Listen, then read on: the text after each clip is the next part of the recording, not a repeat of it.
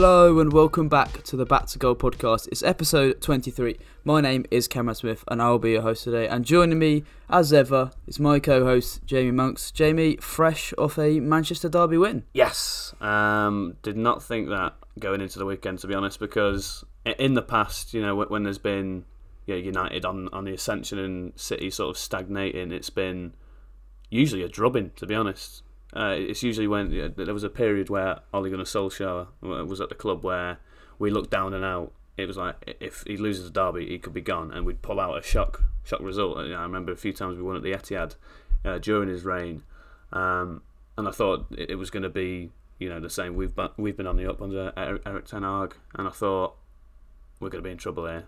But with some dodgy refereeing helping us out, we got the win. Yeah, what was it like in the stadium at Old Trafford? I'm assuming like once that Fernandes goal went in, the atmosphere just ramped up massively. Yeah, no, it went up a level. I think the only sort of game similar this season was probably the Liverpool game where we won 2-1. That was an electric night as well. So the Fernandes goal goes in, and it's just sort of, you can see in the Rashford goal, we're sort of willing on Garnacho. Like the noise around the stadium was absolutely just world class. To be honest, we're not always known for best support United. I think that's well known, but Old Trafford that day was certainly electric. Yeah, I think City from when I watched the game, like they just didn't look as threatening as they have done in the past. Like their only shot on target was the Grealish goal, and it wasn't like United sort of got lucky with it. And obviously the first goal, we'll get onto it in a minute, like it shouldn't really stand, but in terms of the overall play, I think United were probably the better team. I'd say definitely first half we were 100%, because we completely nullified any sort of build up that City tried. Obviously Fred on De Bruyne was very good. I also thought Fernandes being the wide player was good as well, because you have Cancelo drifting in on that side so often, and he's more used to defending them central spaces. So I think having Fernandes there going into midfield a lot of the time definitely helped us out in terms of just defending those spaces that Cancelo usually picks up at left back. And we obviously get that big Rashford chance where he takes it past Ederson, and it was just a really weird sort of finish. It was so tame. Yeah, no conviction to it at all. He usually smashes them in that situation, and he just thought, I'll just pass it back to Akanji. You have that there. And I thought when Rashford goes down with the hip flex problem, I thought, that's it, we're done. We've had our one chance against City. They're just going to take control. And they did in that second half, I thought. We'd really struggled to get out the half at times, especially in the first 25 minutes of that second half. But then, once again, that Fernandes decision, that offside dodgy goal, sort of sparked us back into life. Yeah, obviously, I mean, we'll get into it now, the offside that wasn't given. What was it like, first of all, from the stadium, like the fans, like what was it? Obviously it was given offside to start with, and then the ref gave a goal, and was it a bit of a shock, or? It was weird, because I'm sat in the east stand, and it's so far away, it's at the Stretford end. So there's a bit of confusion amongst the fans. Like we were trying to work out what had happened exactly, and then you see the ref go over to the linesman, and he's sort of thinking he might give this, because when the linesman and referee chat like that close together at times, when they go over to the sidelines, the decision's usually overturned, isn't it? Yeah. And then when the referee points, when Stuart Atwell points to the halfway line, it's absolute pandemonium. Yeah, like getting onto the decision itself, I'm assuming you're in agreement with me that it is an offside. Look, the referees gave it. It's a perfectly good goal in my eyes. I mean, it's a bizarre decision with VAR as well. You imagine that would have been something that VAR would have looked at and overturned the initial decision. I'm not really sure how it could be judged that Rashford isn't influencing things, like whether that's Akanji, whether that's Ederson. I think if Rashford's taken out the equation, it's a whole different scenario, really.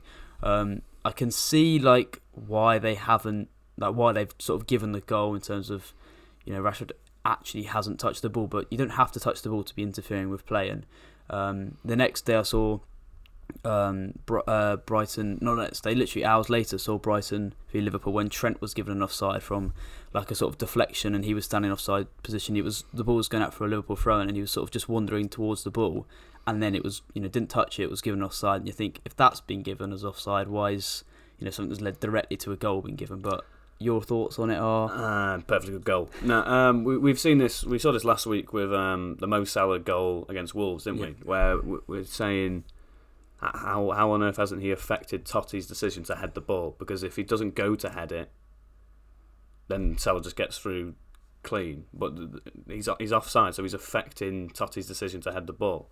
And it's happened again here. Akanji easily just runs to the ball and sweeps it up because he sees Fernandes coming. But with Rashford, the way he sort of shepherds the ball to Fernandes, he's clearly affecting play, and there definitely needs to be some sort of review on that, on the way that referees are enforcing that sort of offside law right now. Yeah, I think that the FA will take a look at it. I think there's been a lot of backlash, in that Wolves game and in this game as well. So I think the FA will probably take a look at it. But obviously, it's helped United out massively. Obviously, only a point behind Man City now, level on points with Newcastle. I mean, Newcastle only lost one game all season, which is just pretty mental. And that was a pretty dodgy loss as well, that 97th minute winner. Yeah, so it's at Anfield. It's United are in a title race here. Like, I know Arsenal were 8 points clear, but we're only halfway through the season. I mean, we've seen leads bigger than this blown, and I think that our City have proven that they're such good chasers in title races when Liverpool have been ahead of them in the past. But United have clearly shown under Ten Hag that they've grown massively since the start of the season, and I think they are. I think they are in a title race. I don't think they'll win it, but I think they very much could go to line. Obviously, they've got a massive clash coming up against Arsenal soon. If United win that, I think they are definitely in a title race. The party line from me is we're 2 points away from safety. Let's just get the 2 points, and then the season sort of, in my eyes, it's a success. Because two games into the season, I think I saw something, we were like 22-1 to get relegated, which was at the time the same odds as Everton, I think. That's crazy. So in my eyes, from that point, it's all about staying up, because we were with Everton in terms of an absolute relegation dogfight. So I'm happy to just get my 40 points, get out of here. Yeah. Well, on the topic of Merseyside, not Everton but Liverpool, 3-0 loss to Brighton. A really poor display from Liverpool, but a brilliant performance from De Zerbi's Brighton. I think we've praised them a lot on this podcast, the impact that De Zerbi's made. It's not just he's taken Potter's team and it's he's changed nothing and they've performed this well. He has changed a lot, and I think the centre halves have been brilliant. The way that they sort of invite pressure and then play out from a press is absolutely superb. And Brighton were completely dominant in this game. I think they probably deserved to be ahead in the first half. Didn't get it, then Solly March obviously got a quick fire double in the second half. The second goal especially is a really, really nice finish from Solly March. I think it's 4 goals and 3 assists in his last 5 games. And Brighton were good value for this. 61% possession, 16 shots to 6, 9 shots on target to 2. Like, this was complete domination, and Liverpool will have to go back to drawing board because they have been off the pace for quite a few weeks now. Yeah, I think this was the first game for quite a while where I've gone in saying, when it's Liverpool against a smaller, quote-unquote, smaller side, not a Big Six team, and I've just thought, they're going to lose this game. Brighton will win this. Yeah.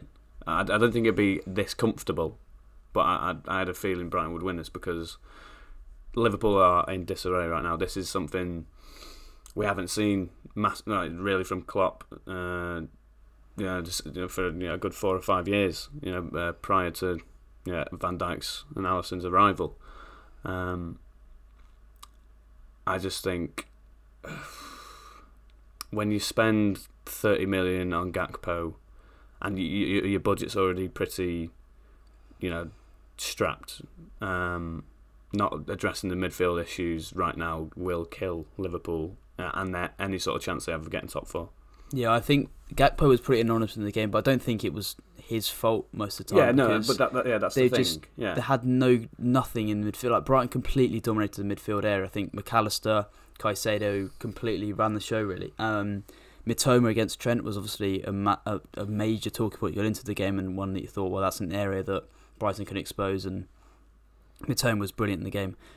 Trent could get nowhere near him really, and it's not a surprise because Mitoma's been doing that to fullbacks throughout the season really. Obviously massive fans of him on this podcast, and yeah, I like you. I went into thinking Brighton will win this game. I never really had any doubts about that. And that just shows the contrast between the two teams right now.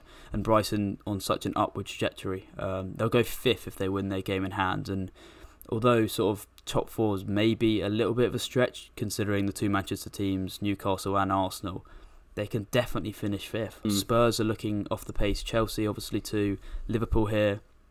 So I think Brighton are a really good bet for European football this season, and not just Conference League football. I think Europa League football, Brighton have got a great chance again, and obviously that will stretch their squad next season. And it remains to be seen which players they'll lose. Obviously, Colwill.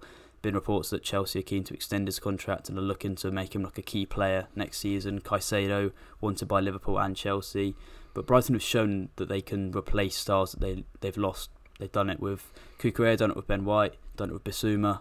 So I don't think that will impact them too much. And De Zerbi, I think, is getting his flowers, and deservedly so, because I do think that he has made changes to this team. It's not just Graham Potter's Brighton, and that needs pointing out. And another player that we'll get onto from Brighton, someone you want to highlight, someone I watched at the Hawthorns when I watched Brighton in the FA Cup against West Brom last season. 18-year-old Irish striker Evan Ferguson. I know you're a big fan. Yeah, I mean, I've only watched since he came into the team against Arsenal, a handful of games, but I'm already convinced that this guy is top class. He's got it all for me when it comes to a striker. He's obviously got the build in terms of pinning defenders, but he's also so nimble-footed. Whenever he does get on the ball, you saw for his assist for Solly March's second goal, the way he drops deep and then he just turns so sharply. His agility for someone of that frame is, it's a physical marvel to watch. And obviously the ball through to March is sensational as well. Big fan. United get him in because we're struggling for strikers. Yeah, no, he obviously a really interesting story. He made his debut for Irish club Bohemians at 14 years of age, and then joined Brighton and has sort of been slowly worked into the first team, and was training a lot in the first team last season. Like I said, I saw him at the Hawthorns. He came off the bench in the FA Cup and sort of changed the game really off the bench, and Brighton won it in extra time, I think. And yeah, he's been really good since coming in. Obviously, there's been reports of De Zerbi and Trossard falling out, Trossard looking for an exit, and that's obviously helped Ferguson get a place in the team. But he's fully taken that chance and is now deserving of that starting spot. And yeah, just 18 years of age, leading the line for a team who are, a good bet for European football this year in the Premier League. That's pretty sensational achievement, and I think that it won't be long, like you say, before clubs start circling. Obviously, I think he'll need a little bit more time, considering he's had maybe 3 starts or something like that in the Premier League, which obviously isn't that much sort of time to go off. But yeah, he looks like a really good player, and he suits the way De Zerbi's playing as well. Yeah, I also don't think losing Trossard is going to be as big a miss as some people are saying. I think right now Mitoma's better at left wing than Trossard. And Ferguson's a better striker because but before this it was Trossard starting at striker and before the falling out. I don't think they're going to really miss a beat. Obviously, you'd prefer to have someone like Trossard coming off from the bench to make a difference, late on in games. But this training ground bust up that they had, I don't think Brighton will be too worse for it. No, I completely agree. I think obviously his contract expires in the summer, so he'll either leave in January or in the summer. And yeah, I don't think, but obviously the squad depth is harmed, and if Brighton do get European football, then that will be a problem. But I don't think that they'll be, their best starting lineup right now doesn't include Trossard, regardless of the falling out. I don't think.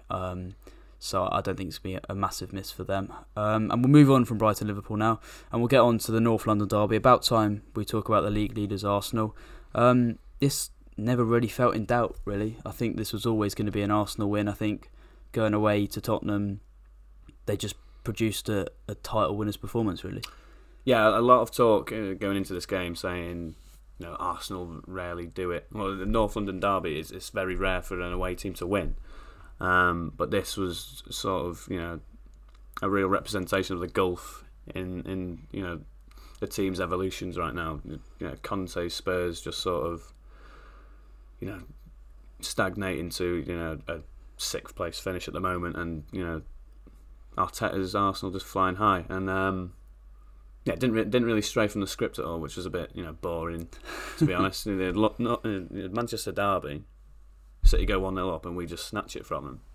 I needed a bit more from the Prem script writers in this game. Yeah, it's sort of just so easy for Arsenal at times. The Ødegaard goal, really nice finish from outside the box, but even that was just like a really simple goal. Like Spurs were just played through so easily. Arsenal didn't really have to try, and the first goal is obviously just a massive mistake from Hugo Lloris, but it's the kind of thing that you sort of come to expect from him now, because he is in that stage of his career where he is making these mistakes more and more often, and it's let's say, like, you want a keeper who makes the easy save, makes the saves he should do, whereas Lloris is someone who'll make an outstanding save that he probably shouldn't save, but then also something like this happened, which is just, it's not really excusable, really. And I know that Spurs fans online have been sort of calling for his head, really, and it is an area that they can definitely upgrade, but then you look at a lot of positions in their squad, and they're upgradable.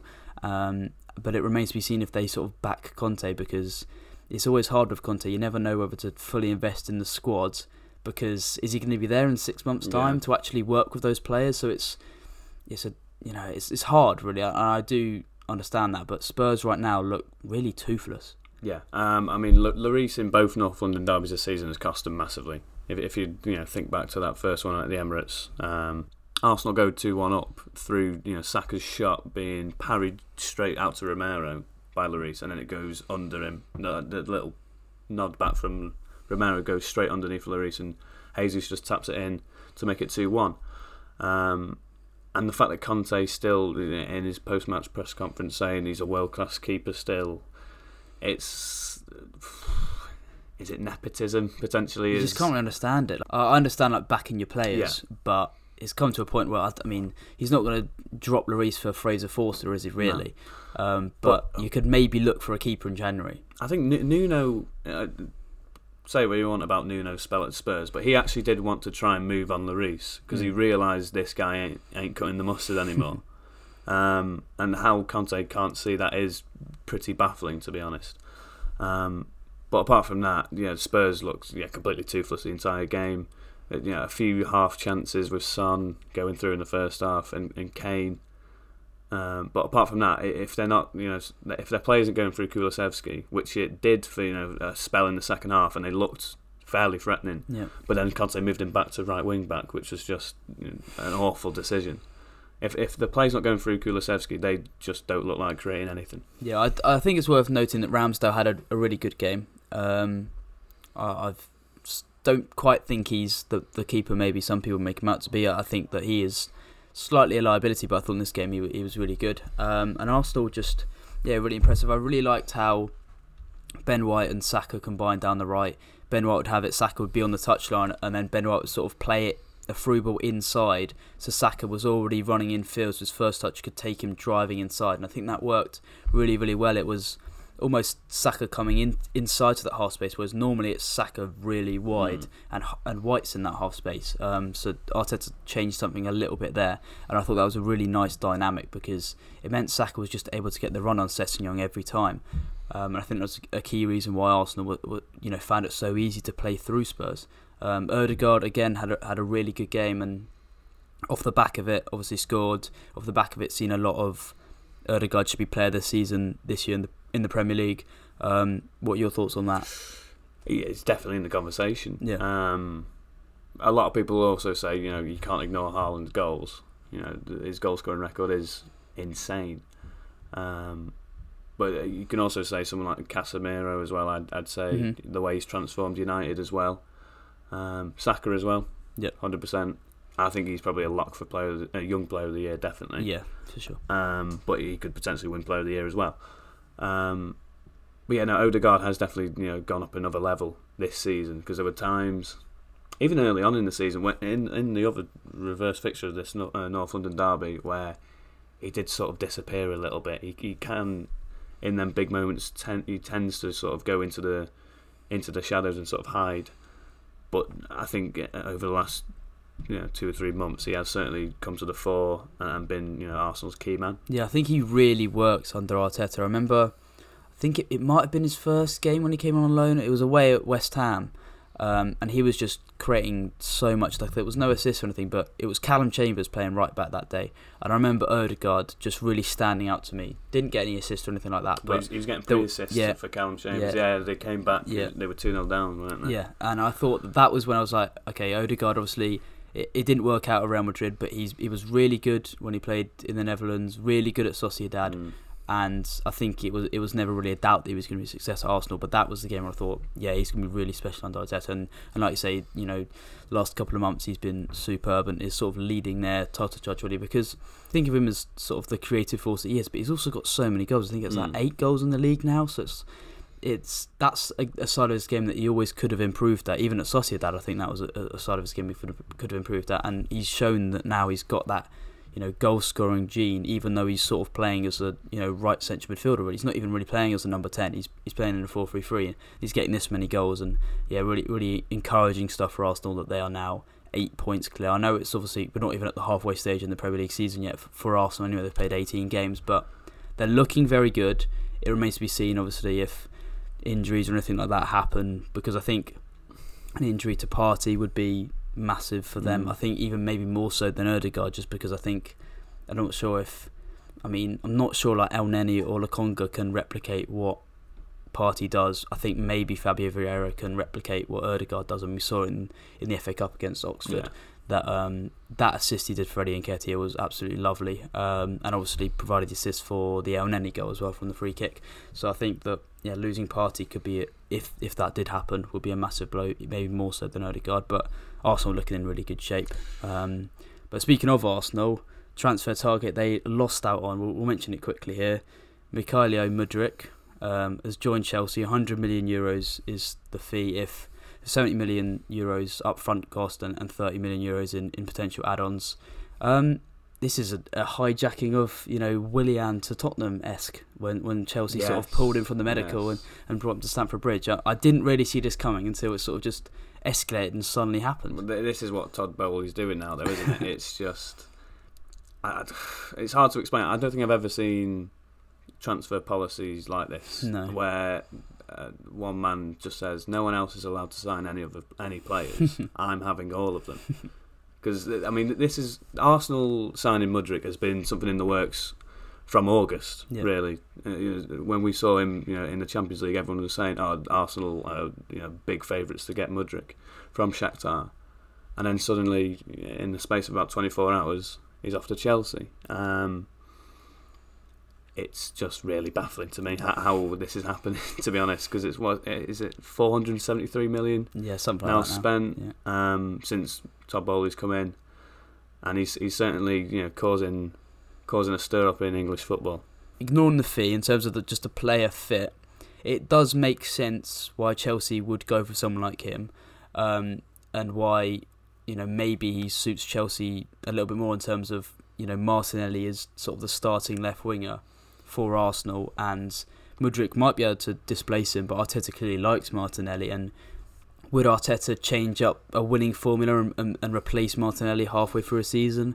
Maybe Mudryk is just getting bench minutes to the start of next season, and then maybe can force his way in. Whereas at Chelsea, he goes in, is an immediate starter, and is going to be a player who Chelsea rely on, really, given the injuries and given the fee paid. Potter's going to be playing him week in, week out, as long as he doesn't get injured, which will probably happen based on Chelsea's recent luck. But it is strange. It does make you think, did João Felix's debut red card force Chelsea to pay it because they saw a new signing come in and perform so well in that game, and then obviously to get red carded, miss 3 games. Bring in Mudryk to try and sort of replicate that, I guess. But I think that Mudryk will be a good signing. If you ignore if you take the fee into account, then obviously it is an overpayment for someone who has obviously never left Ukraine in terms of his club career and has got 12 goals in his senior career, I think. But I like the player. I think obviously clocked the highest speed in the Champions League, so in the group stages this season, is a massive threat 1v1. And Graham Potter's going to have to fit him in and fit his play style around him because you've paid so much money for him. Yeah. No. Well, one positive I will take from this transfer is that it's not a 9.5 signing for Chelsea because the thought of Havertz and Kunku and João Felix potentially lining up was horrid in my mind. You've got an out-and-out winger here who will stretch defences and has the ability to beat a man 1v1, which, with recent, starting lineups, we've had Ziyech, Sterling at times has sort of lost that 1v1 ability. Pulisic, he's also, with the injury stuff that he's had, he's lost a yard of pace. Yeah, and obviously Mount starting out wide as well. He has absolutely zilch when it comes to beating a man. Yeah. Having a 1v1 specialist on that left-hand side is certainly a plus for Potter. But you were suggesting then that the only reason Bowley signed him is because Felix got a red. It's a 90 million for a 3-game stopgap. Pretty horrid stuff. Yeah, I think it obviously boils down to more than that. But I think that maybe sort of forced Bowley's hand in regards to signing Mudryk so quickly. Probably the interest from Arsenal sort of denying rivals getting a player that they really want was another reason. But also he will be a good player for Chelsea. I think Chelsea their recent record of signings hasn't been great. Obviously last summer's signings most of them haven't really worked out at all. Koulibaly's been poor, Aubameyang's been poor, Sterling's had moments, but on the whole maybe hasn't quite impressed too much. So that will need to change with Mudryk because you spent so much money in it. It's sort of got to work for Chelsea this signing. But I really like the player from what I've seen. He looks really good in counter-attacks, but also can play against set defences. Obviously I know it's the Ukrainian league, it's not quite the Premier League, but it still shows that you can do that. And someone like Matoma was playing in Belgium last season on loan, obviously a fairly similar sort of standard, obviously a little bit better, but he's come to the Premier League and sort of tearing it up. So I have high hopes that Mudryk will be a really good signing. I do think if he'd gone to Arsenal, he maybe would have worked out a little bit more, because Arteta's proven that he can work with players and improve players.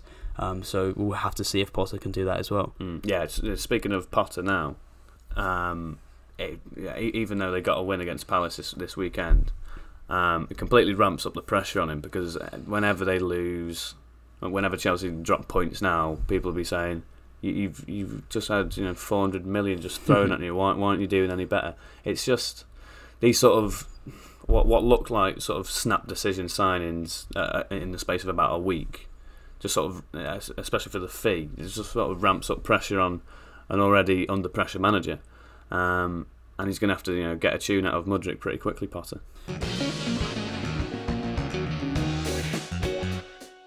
Right then, we'll move on to Ligue 1 then, and we'll start with the reigning champions, the team at the top of French football, the biggest team in France, PSG, losing second defeat in 3 games, losing 1-0 to Rennes, a Hamid Traoré goal, only one shot on target from PSG, only one shot on target in the whole game, 65% possession. This has let Lens fully into the title race. PSG are fortunate that Lens drew against Strasbourg in midweek last week, because otherwise it would be 1 point the gap if Lens had won that game. Mbappe benched due to going to New York with Achraf Hakimi. Hakimi also didn't start. I don't really understand the whole scenario of that. I think Gaultier said that Mbappe only returned from that trip to training on Thursday, which is why he didn't start. But you still have Messi and Neymar in the starting lineup, and PSG, there's clearly some weaknesses there. Yeah. Rennes away is always going to be a tough game, no matter how good Rennes are, because the atmosphere there is always top class. But the way that Rennes are under Genesio, this season they're going to be one of the toughest games out there in the league, and they just didn't look ready for it whatsoever. Especially the added fact that Mbappe and Hakimi were off on holiday in New York. The sort of rumblings around the PSG camp right now is what we've seen for the last 10 years, to be honest. We thought at the start of the season Gaultier seemed to got a lid on the egos at the club, but it's sort of spilling over again. Yeah, I think Mbappe got loads of praise for coming back from the World Cup just days after France lost the final, but then to play games with PSG and then just sort of leave and go to New York, like it's just so random. Like sort of mid-season, it wasn't like PSG had like a break or anything like that. It was just completely bizarre. I'm not really sure how that's been allowed as sort of like the club. Like you can't really let your players just go on holiday, halfway through the season. Obviously, there was one benefit, one plus for PSG was that Warren Zaire-Emery had his first ever start for the club. 16 years old. He's clearly a very special talent. Sort of thrown in at the deep end, really. Yeah, so that is starting baptism of fire, isn't it? Away to Rennes, who obviously, they've got young midfield as well. Desiree Doué, Uga Chukwue both started. But yeah, to go in, it's sort of a big game like that. Fair play for Gaultier for trusting him, but you feel like maybe it's a step too far. But he's a very talented player, and you imagine he'll start to be embedded into the first team a little bit more because he's shown at youth tournaments that he is an unbelievable football player, and you expect him to get more minutes. But for Rennes, a massive win. Obviously, they're trying to get Champions League football. I think they're still quite a few points behind Marseille, but they're on decent form. Obviously, Bourgeard missed this one, suspended. And Martin Terrier, obviously, ACL injury. So, Rennes matched up PSG with back three rather than sort of the debate that we had over Doku, Sulemana, who's going to start. Didn't go with either of them. Yeah, what an awful debate that was in retrospect. Doku actually started the most recent game before this PSG game, so at left mid. But yeah, Rennes decided to match up PSG, and it clearly worked. So yeah, PSG worrying really. Obviously, they've still got a lead over Lens. 3 points, isn't it? Yeah, they still sort of, it's in their hands, really. But faltering form to lose 2 in 3 games, it's not something we've really seen from PSG too much. But yeah, concerning. Do you think Lens can catch them up? I think it'd be a massive ask, really, over the rest of the season. Yeah, because you'd assume now that PSG aren't going to drop too many more points. 2 losses in 3 games for their standards is alarming. And they haven't, eaten up too much ground on them. So you'd think Lens would have to be almost faultless. Yeah, it's like, can Lens get any better than they are right now? And can PSG get worse? It is at the moment where your stage is thinking Lens are at their maximum level, PSG almost at their minimum level. So it's going to have to stay like that for the whole rest of the season, which maybe when the Champions League comes back, PSG, place more focus on that. The Ligue 1 games around that Bayern clash, maybe they, rest couple of the key stars and maybe they drop points there, but I think it's I'd love to see Lens do it, but can't quite see it. What about you? Do you think Lens can do it, or is it an unlikely sort of thing we just want to happen?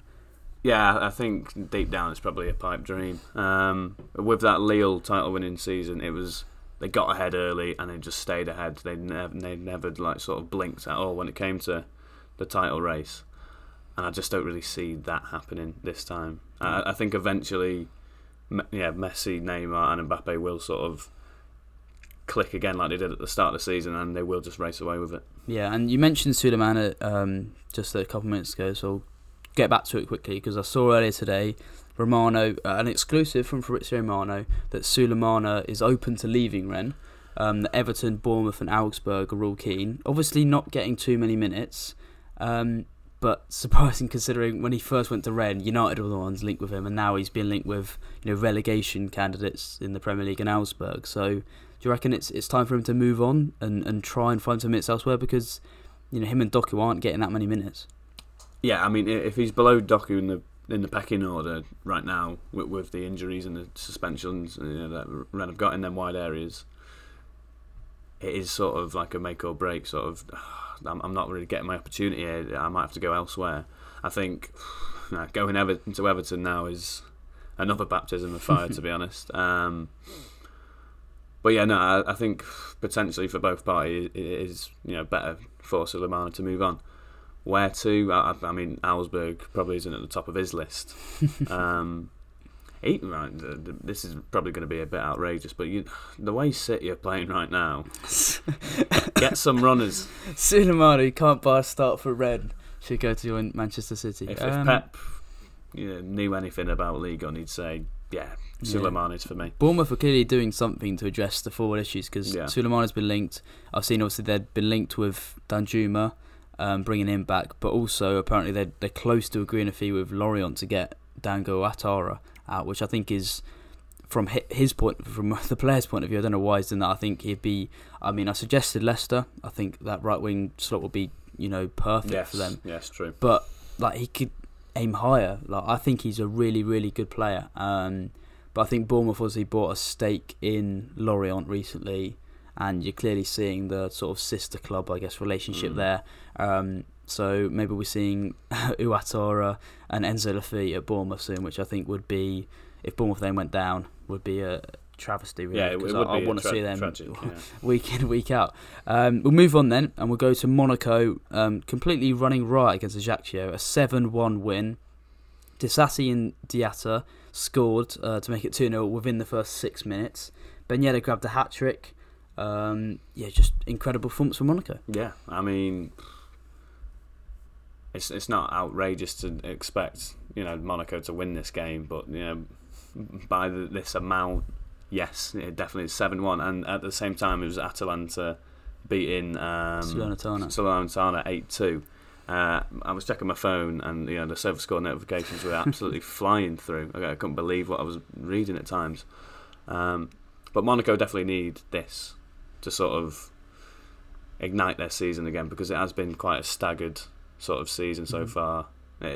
Sort of like Lyon, who we'll talk about shortly. One step forward, two steps back with Monaco, and hopefully this sort of stat pad sesh sort of gets them going again. Yeah, obviously Ben Yedder with a hat-trick, but Ben Seguir, the player we've been talking about quite a few times on the podcast, his third league start in a row. He's clearly been trusted, becoming sort of a key member of this Monaco squad, which is nice to see. Some promoting their academy still. Obviously, seen academy graduate Badeshile join Chelsea for 35 million, I think it was. So the production line continues, and Monaco, they're looking good, a good bet for European football again, because they've been a consistent force in Ligue 1. Obviously, Rennes win. They're leveling points with Rennes now after Rennes beat PSG as well. Marseille have won 5 in a row, and they're 5 points clear. So, getting into that spot in our third place is maybe a way off, and obviously that is Champions League qualifiers if you finish third in Ligue 1. So at the moment they're in Europa League spot. But European football of any sort, the competitiveness of Ligue 1 is, really high with the amount of sort of big teams there. But Monaco looking a really, really good bet. But a team who have, like you just mentioned there, we'll get on to Lyon then, because, another defeat, a 2-1 loss to Strasbourg. The goal they did score was a Lacazette penalty. In this game, Lyon had 73% possession. They took 28 shots. They had double the XG. They're now down to 9th. Because Clermont Foot have won 3 games in a row. Lyon 2 losses and 1 draw in their last 3 games.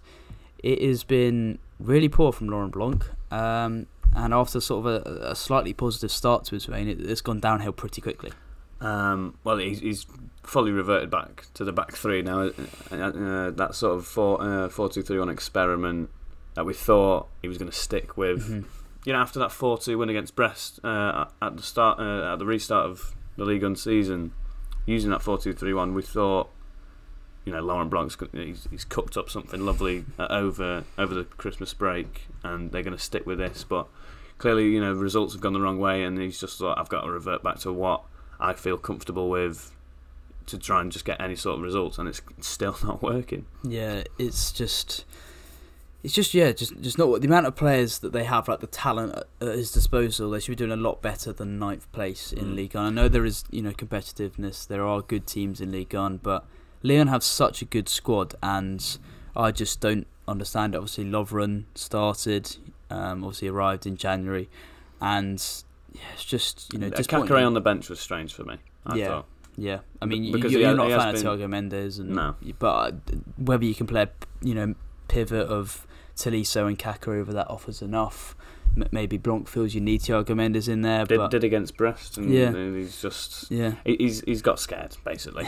he's realised I haven't cooked up any good sort of 4-2-3-1 system. I've got to revert back to type and go a little bit safer, but it's still not working. I think obviously this game, like based on the stats, they should have won this game. Like WXG, 28 shots, obviously not all of them on target, 73% possession. Like they should have been able to break down Strasbourg more than just scoring a penalty.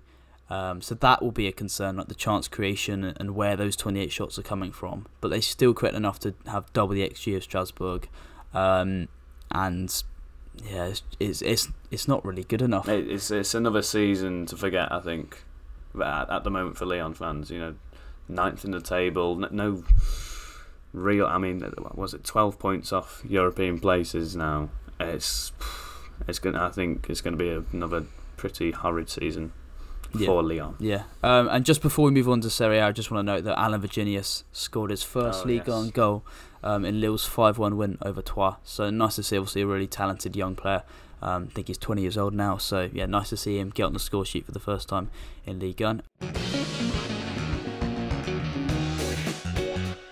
And we'll move on to Serie A now then.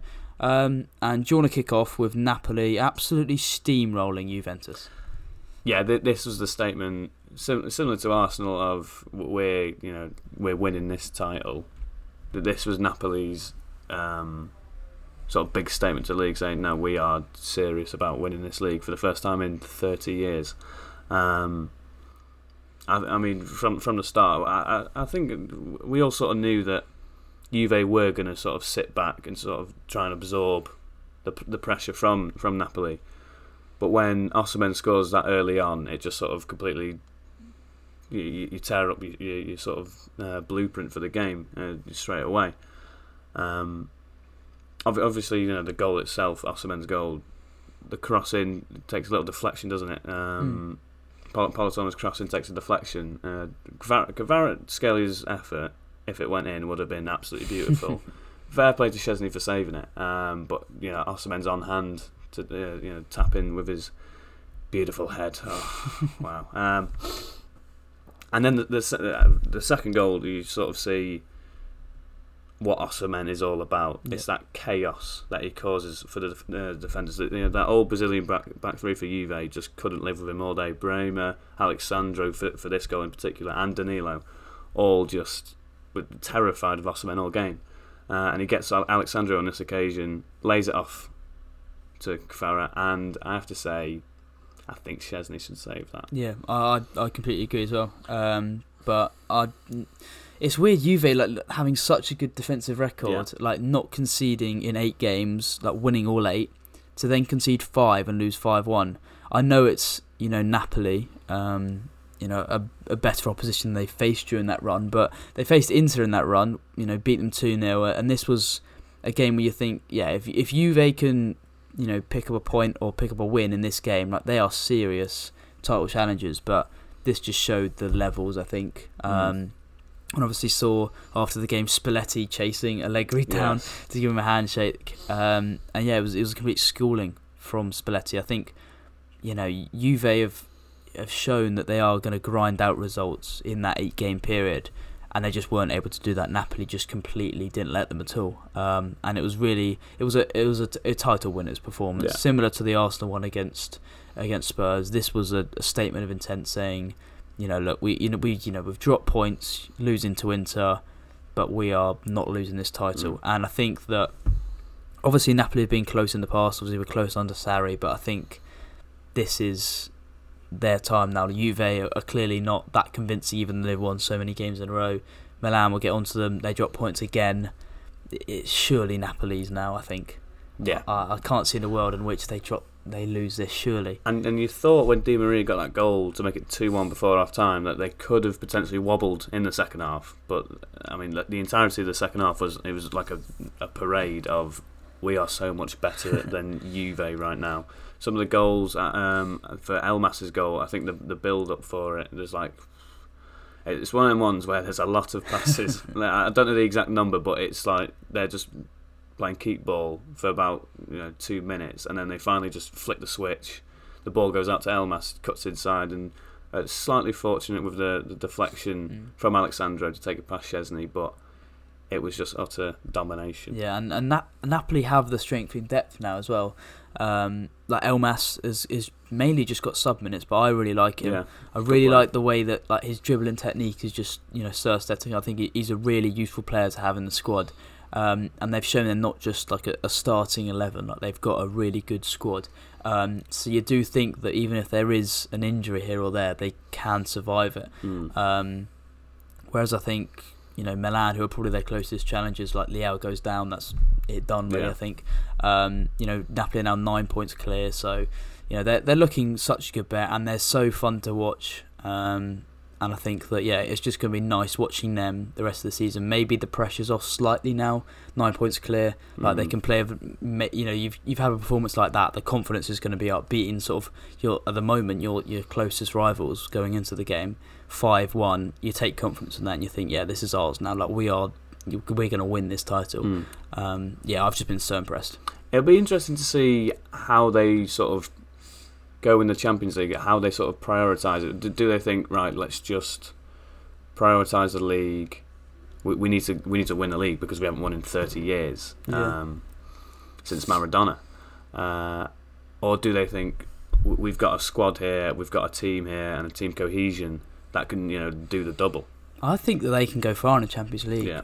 It's not just they're one of the best teams, the best team in Serie A. They're looking like one of the best teams in Europe.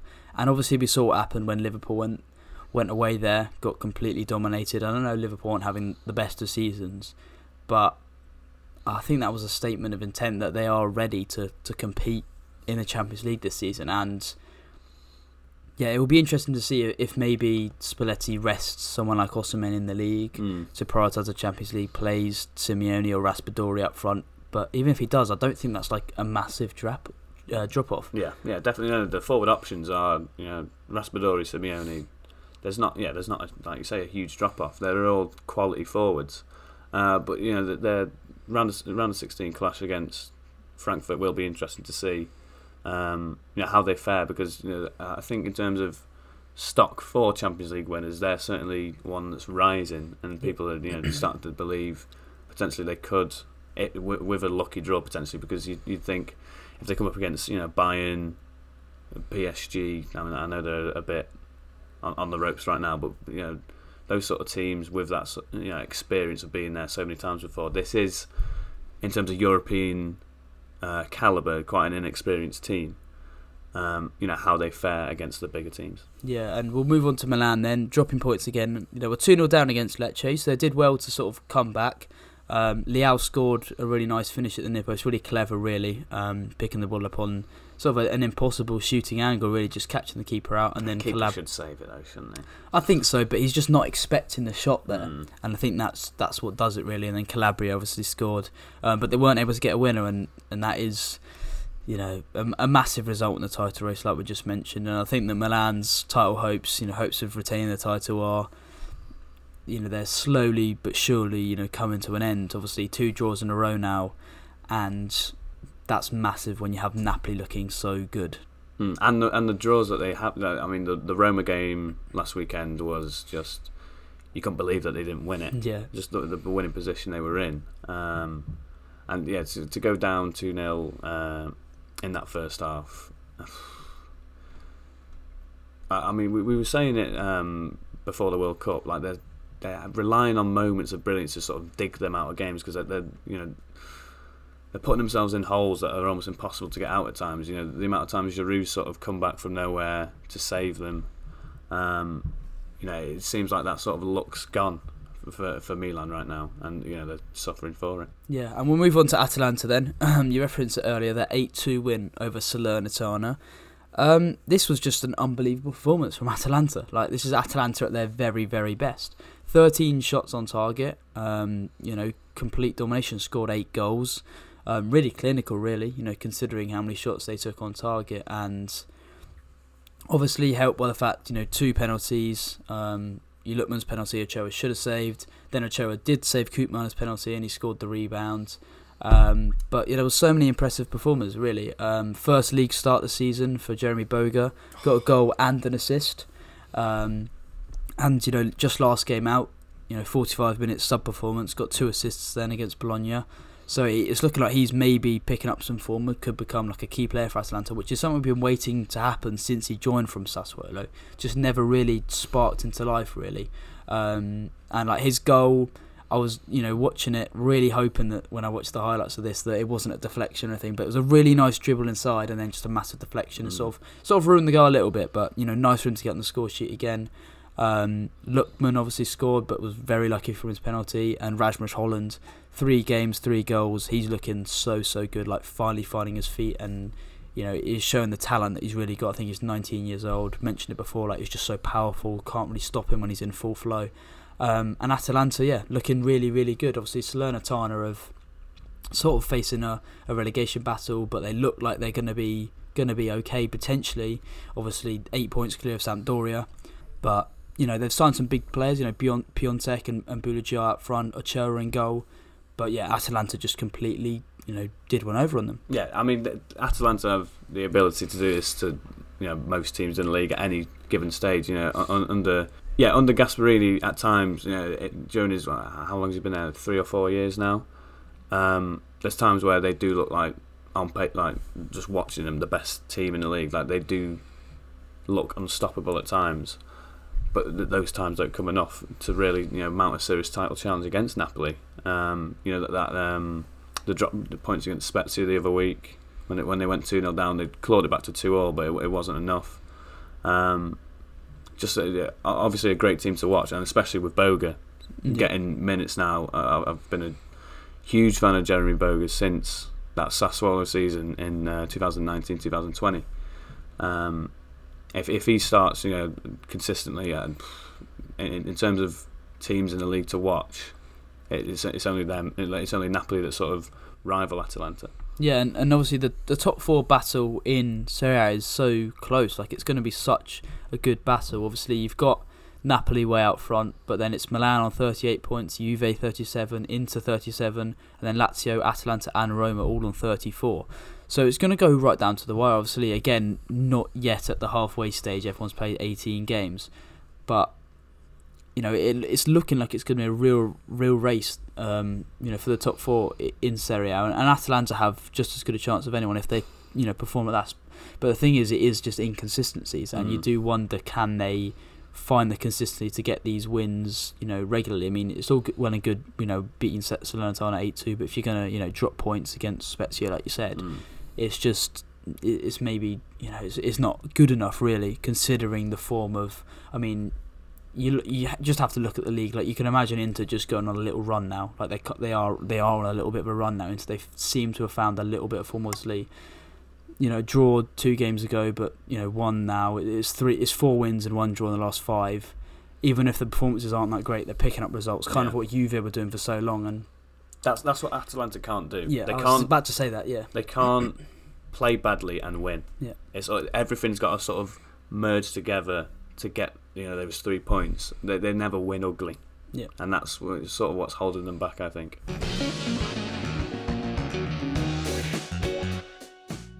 Right then, we'll move on to La Liga then, and we're talking about Sevilla again. Every single podcast we talk about Sevilla because that's the talking point in La Liga. They lost again. We were saying maybe last week it's the start of something, having picked up a win, but no, they're now in the relegation zone in La Liga. I mean, what is happening to Sevilla? I mean, it looked like they were going to be fine. Went 1-0 up in this game. Nianzou scored a header, but I mean, the way that they lost this game as well is just so damning. Trying to play up from the back, Nianzou gets caught on it, and then Yangel Herrera scores for Verona. I mean, it's just overplaying at that stage. 1-1. You can't lose that game. You just can't, and they find a way to. It's I say it every week.